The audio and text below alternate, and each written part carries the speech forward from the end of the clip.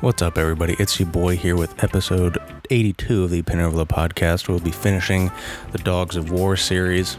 This is just going to be a pretty short cap of what his legacy was, Subadai I'm talking about, in the Mongol Empire and later in modern warfare. He was an interesting character when it comes to his legacy, because nobody, in effect, even Genghis Khan, had a more important role in shaping the Mongol Empire. He was the supreme commander eventually. No one was higher than him. And he served under Genghis and his replacements, Kublai and I don't remember the other one. It's mentioned here that Ogadai and Guyuk. The problem with Mongol names is that everyone in the Mongol Empire seemed to have like 30 names, so you can't really nail anyone down at any point in time, especially between multiple sources, so it's kind of a challenge here. He was also pretty critical to the national development. I mean, at this point in time, post-Crusade, First Crusade, you could still count it as the medieval era, I think. And a lot of national development was from conquering. It's not like today where national development is, we're going to take this city and we're going to rebuild it and we're going to do all this stuff to it. It was, let's expand as far as we can so we can spread our ideals to whoever else wants to listen to us. And if they don't listen to us, they're going to, because we will kill them. He was effectively he is one of the most respected generals out there. And, there's a statue in Mongolia's capital, I believe, to Subadai. The problem is when you're ranking individuals who, marked history, the issue is how do you do that, right? If you're talking about, for example, not Nikola Tesla, what's his name? Thomas Edison? Yeah, he created the phone. How big of an impact did he have compared to, say, Julius Caesar, right? Like, sure, Thomas Edison did create the phone, and that revolutionized communication. But at the same time, you have an individual who effectively brought together almost all of the European continent and beyond that. These people are both important, but how do you rank them, right? Can you rank them? Is it even possible? I mean, we do, but it's almost kind of like a zero-sum game there, you know what I'm saying? And he got lost in history. It wasn't until 600 or 700 years after the events of the Mongol Empire that we really found out about him. It's kind of crazy, especially when you think that he steamrolled massive armies at the time, like Constantinople, one of the most researched countries or empires in history, and he beat them to a pulp. They didn't even stand a chance against him because they weren't ready for that type of the warfare that he was using. I mean, I mentioned it earlier in the shows. He was using tactics that didn't show up for another 700 years. I don't think people understand. Think if you were sitting at home and some dude just teleported into your living room and slapped you and teleported away. What would you do about that? You couldn't do anything. Because you can't find him anymore. You don't know where he's at. He's gone. He's a ghost. He's in the wind. It's like a Tom Cruise movie. That's what he was doing. And to think that he got lost, even with how important he was, that makes you think, right? If someone so influential could get lost to history, what else are we missing? There could have just been some dude who's rolling around with plasma weaponry and he had all the technology out there. He came from outer space, whatever. It could be some dude like that who was just rolling around. he wasn't even like an aggressive dude. He was just chilling, kind of giving people the keys to agriculture. He was like, yeah, you should really stop chasing animals, you know. You're not going to build up into a big society if you continue to hunt and gather. You should probably take these plants here, you see, and then, you know, these plants have seeds, and then these seeds kind of grow, so you should harvest those plants and continue to build your culture around these plants. And people are like, whoa, that's fucking insane, dog. I've never thought of that. I mean, that's not how agriculture started, I don't think. But that could have been possible, and we just don't realize it, you know what I mean? And there's a mention here, I talked about it in this source, that the way that he fought, I'm going to just describe like the tactic. It's not anything super, super crazy.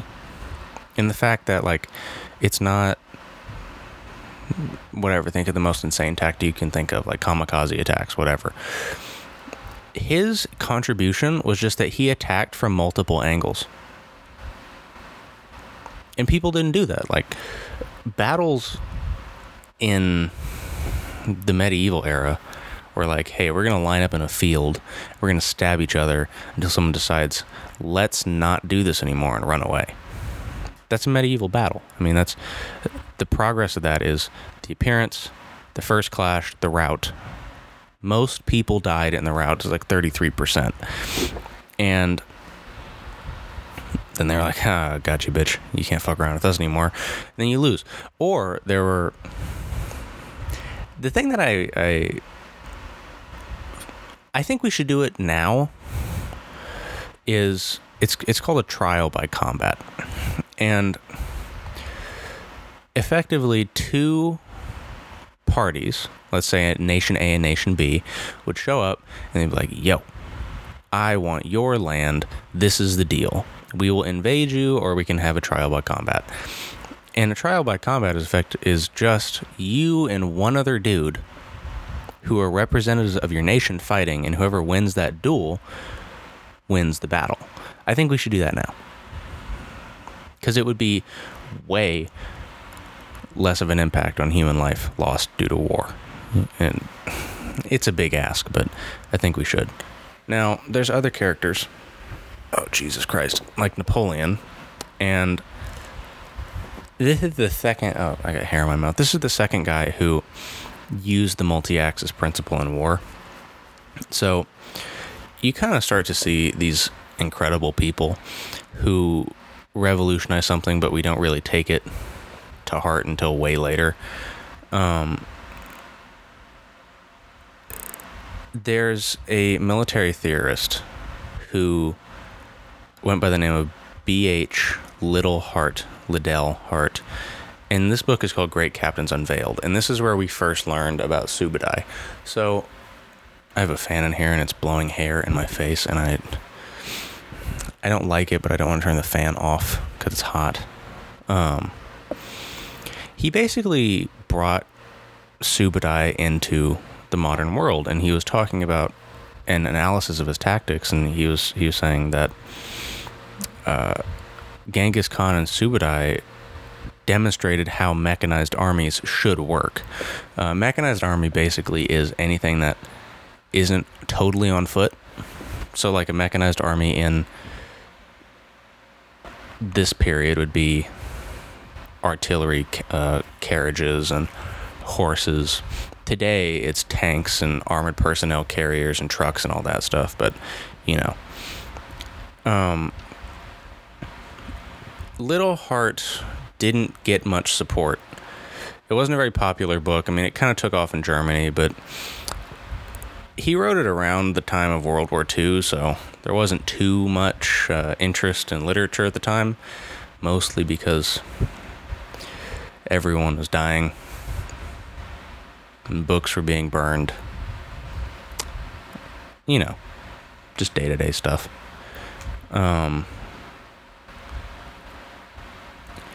The interesting thing about Subadai is that most of what we know about him comes from Russian study of the Mongols and the fact that they were trying to understand what and how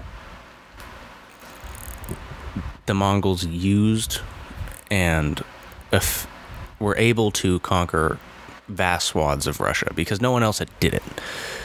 No one else had done it. And you have to consider that if someone can do it with horses and, bows and swords, it could be done again with better equipment. So they had to go and study, like, well, how do they do this? Why did they do it this way? And how can we defend against it? That's a big thing in strategy, is if someone can do it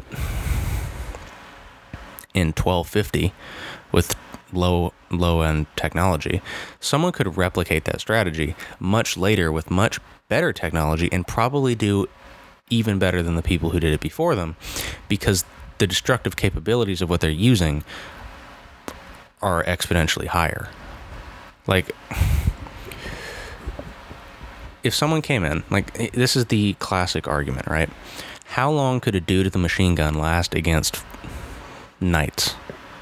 If you gave the dude unlimited ammo and you put up a horde of knights, how long could that dude last? What, 20 minutes? A day? 2 days? Could he last forever? If you had a team of 2 guys who just switched off, they're like, I'm going to take a nap, you just keep shooting those knights, how long could they go for? That's one of the arguments that you got to make. I'm going to check the time here real quick.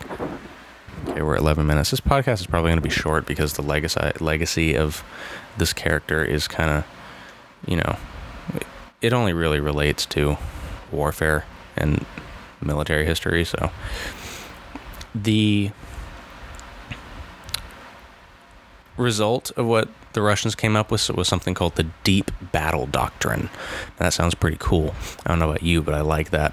And it was developed by a marshal named Mikhail Tukhachevsky. There was another guy who helped. His name was Mikhail Frunze, and there was a third guy who's not totally credited, but his name is G.S. Iserson.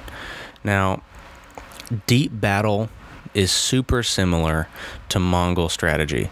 What they did is they took out the horses and they put in tanks. And let that sit in for a second. I don't know about you, but I would have a hard time dealing with 1,000 horses heading my way. I would be much more concerned if 150 tanks were headed my way. On top of that, there was trucks that were carrying troops. So the idea of deep battle was to push one front super hard to the point that your enemy is about to collapse, and then you would rush in from another angle with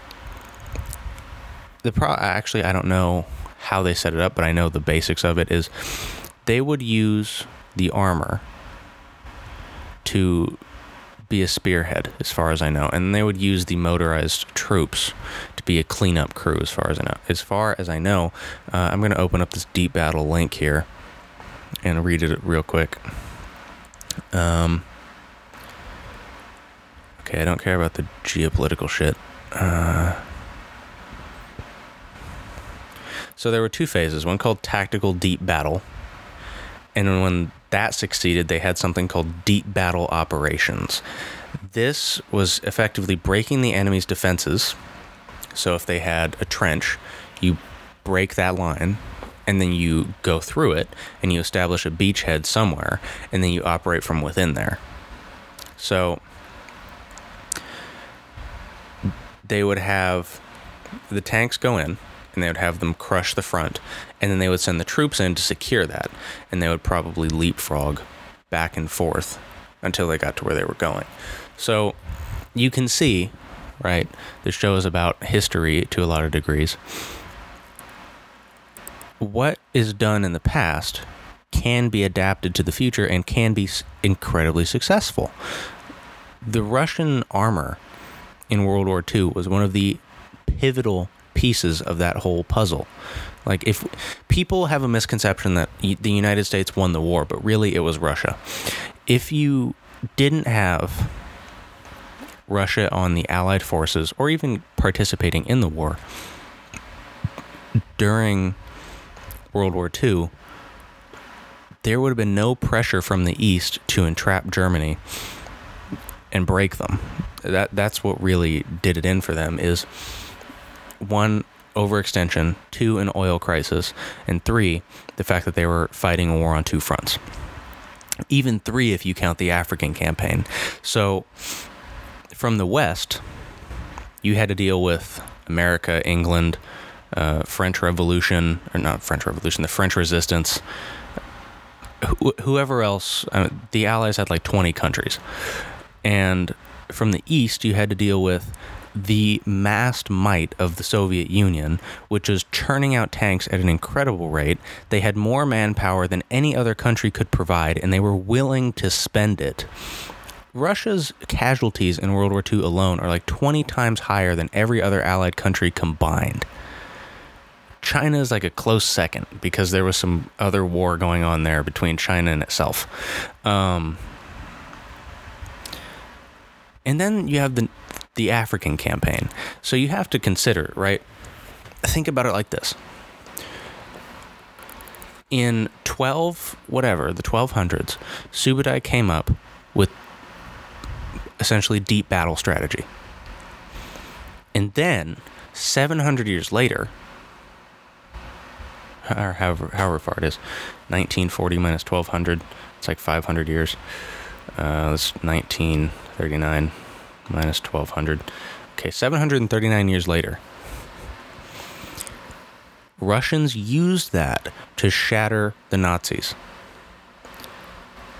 To help shatter the Nazis. I mean, they did a ton of the heavy lifting. So you have to think, what can we apply today? What do we have, right? Think about something in your life. How can it be improved by a lesson you can learn in history? Here's something I'm going to leave you guys with before I end this podcast. If you guys want to learn how to live a better life, you have to go and look at individuals like, for example, Marcus Aurelius. One of the best philosophical books of all time is called Meditations. The audiobook is probably the way to go if you're busy. I mean, I listened to the audiobook. It's about 5 hours long. But it's essentially a bunch of short concepts that you can live your life by. I mean, one of the best things in there, it's about wrestling, because the Romans loved to wrestle. And he's saying if you're wrestling a man who is dirty, who doesn't cut his nails, who fights dirty, it's not in your interest to strike back against him in a way that doesn't prove that your efforts are better than his. If you just stopped the match and you hit him or you stabbed him because he doesn't take care of what he needs to do to participate in the sport, that doesn't solve the problem. That doesn't prove that what you are, your level of athleticism and the way you lead your life is better than him. What it proves is that you snapped and you stabbed him or you hit him. What you need to do is prove to him, no matter what, no matter if he fights dirty or if he's all that your technique and your ability to carry yourself in that sport or whatever the application is better than him breaking the rules and generally being a dick. That's just one of the things in there. And it's a 5 hour long book, so you would be able to get through that and you could learn all kinds of stuff. Remember, the message of the show, I posted something up about a poll on my personal Instagram to people who I know. And it was saying that, I'm going to gauging interest for shirts on the podcast, just to see people I know if they wanted any. Some people put no, some people put yes. And I put out the next day, like, anyone who responded yes, I'm going to send you guys a free shirt, because realistically, it's not about the profit right now. I want to give people an audience or a way to find resources, right? And, that led me to the other thing. I was listening to Joe Rogan's podcast the other day, and it was the Neil deGrasse Tyson one, and he talked about finding a grant to help fund his show to get it off the ground. And that's actually what I'm going to be doing now. I'm going to be applying for journalism and arts grants to help find money to, one, retrofit the show exactly as I want it to be done, which is 3 to 4 microphone setup, video, all that stuff, and 2, to get my website, all that stuff set up, infrastructure, and then get an advertising budget, because I need that. And that's what I think is going to be the step in taking us and this show to the next level. Now, I will be closing this podcast. I will see you guys next month. I'm going to be recording with Sam tomorrow, I believe. Remember, I'm caught it when I was editing it last week, 6 episodes a month, just to give myself turnaround time to get better content for you guys. I will see you 2 weeks from now on Tuesday. Catch you then.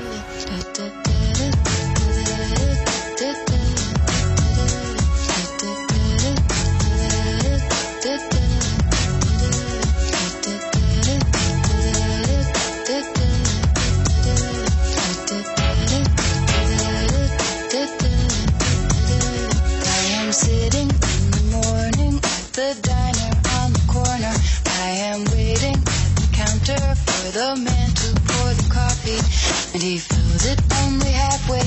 And before I even argue, he is looking out the window at somebody coming in.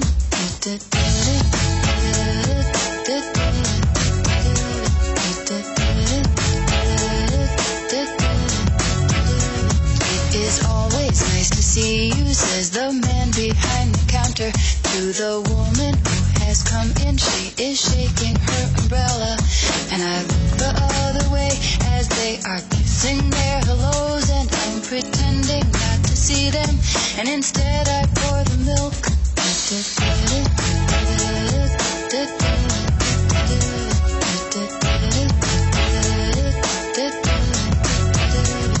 I open up the paper. There's a story of an actor who had died while he was drinking. It was no one I had heard of, and I'm turning to the horoscope and looking for the funnies when I'm feeling someone watching me, and so I raise my head.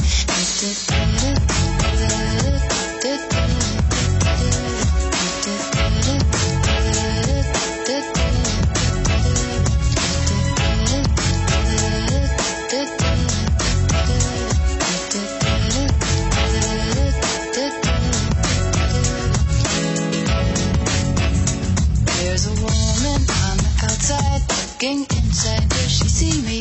No, she does not really see me, 'cause she sees her own reflection. And I'm trying not to notice that she's hitching up her skirt, and while she's straightening her stockings, her hair has gotten wet.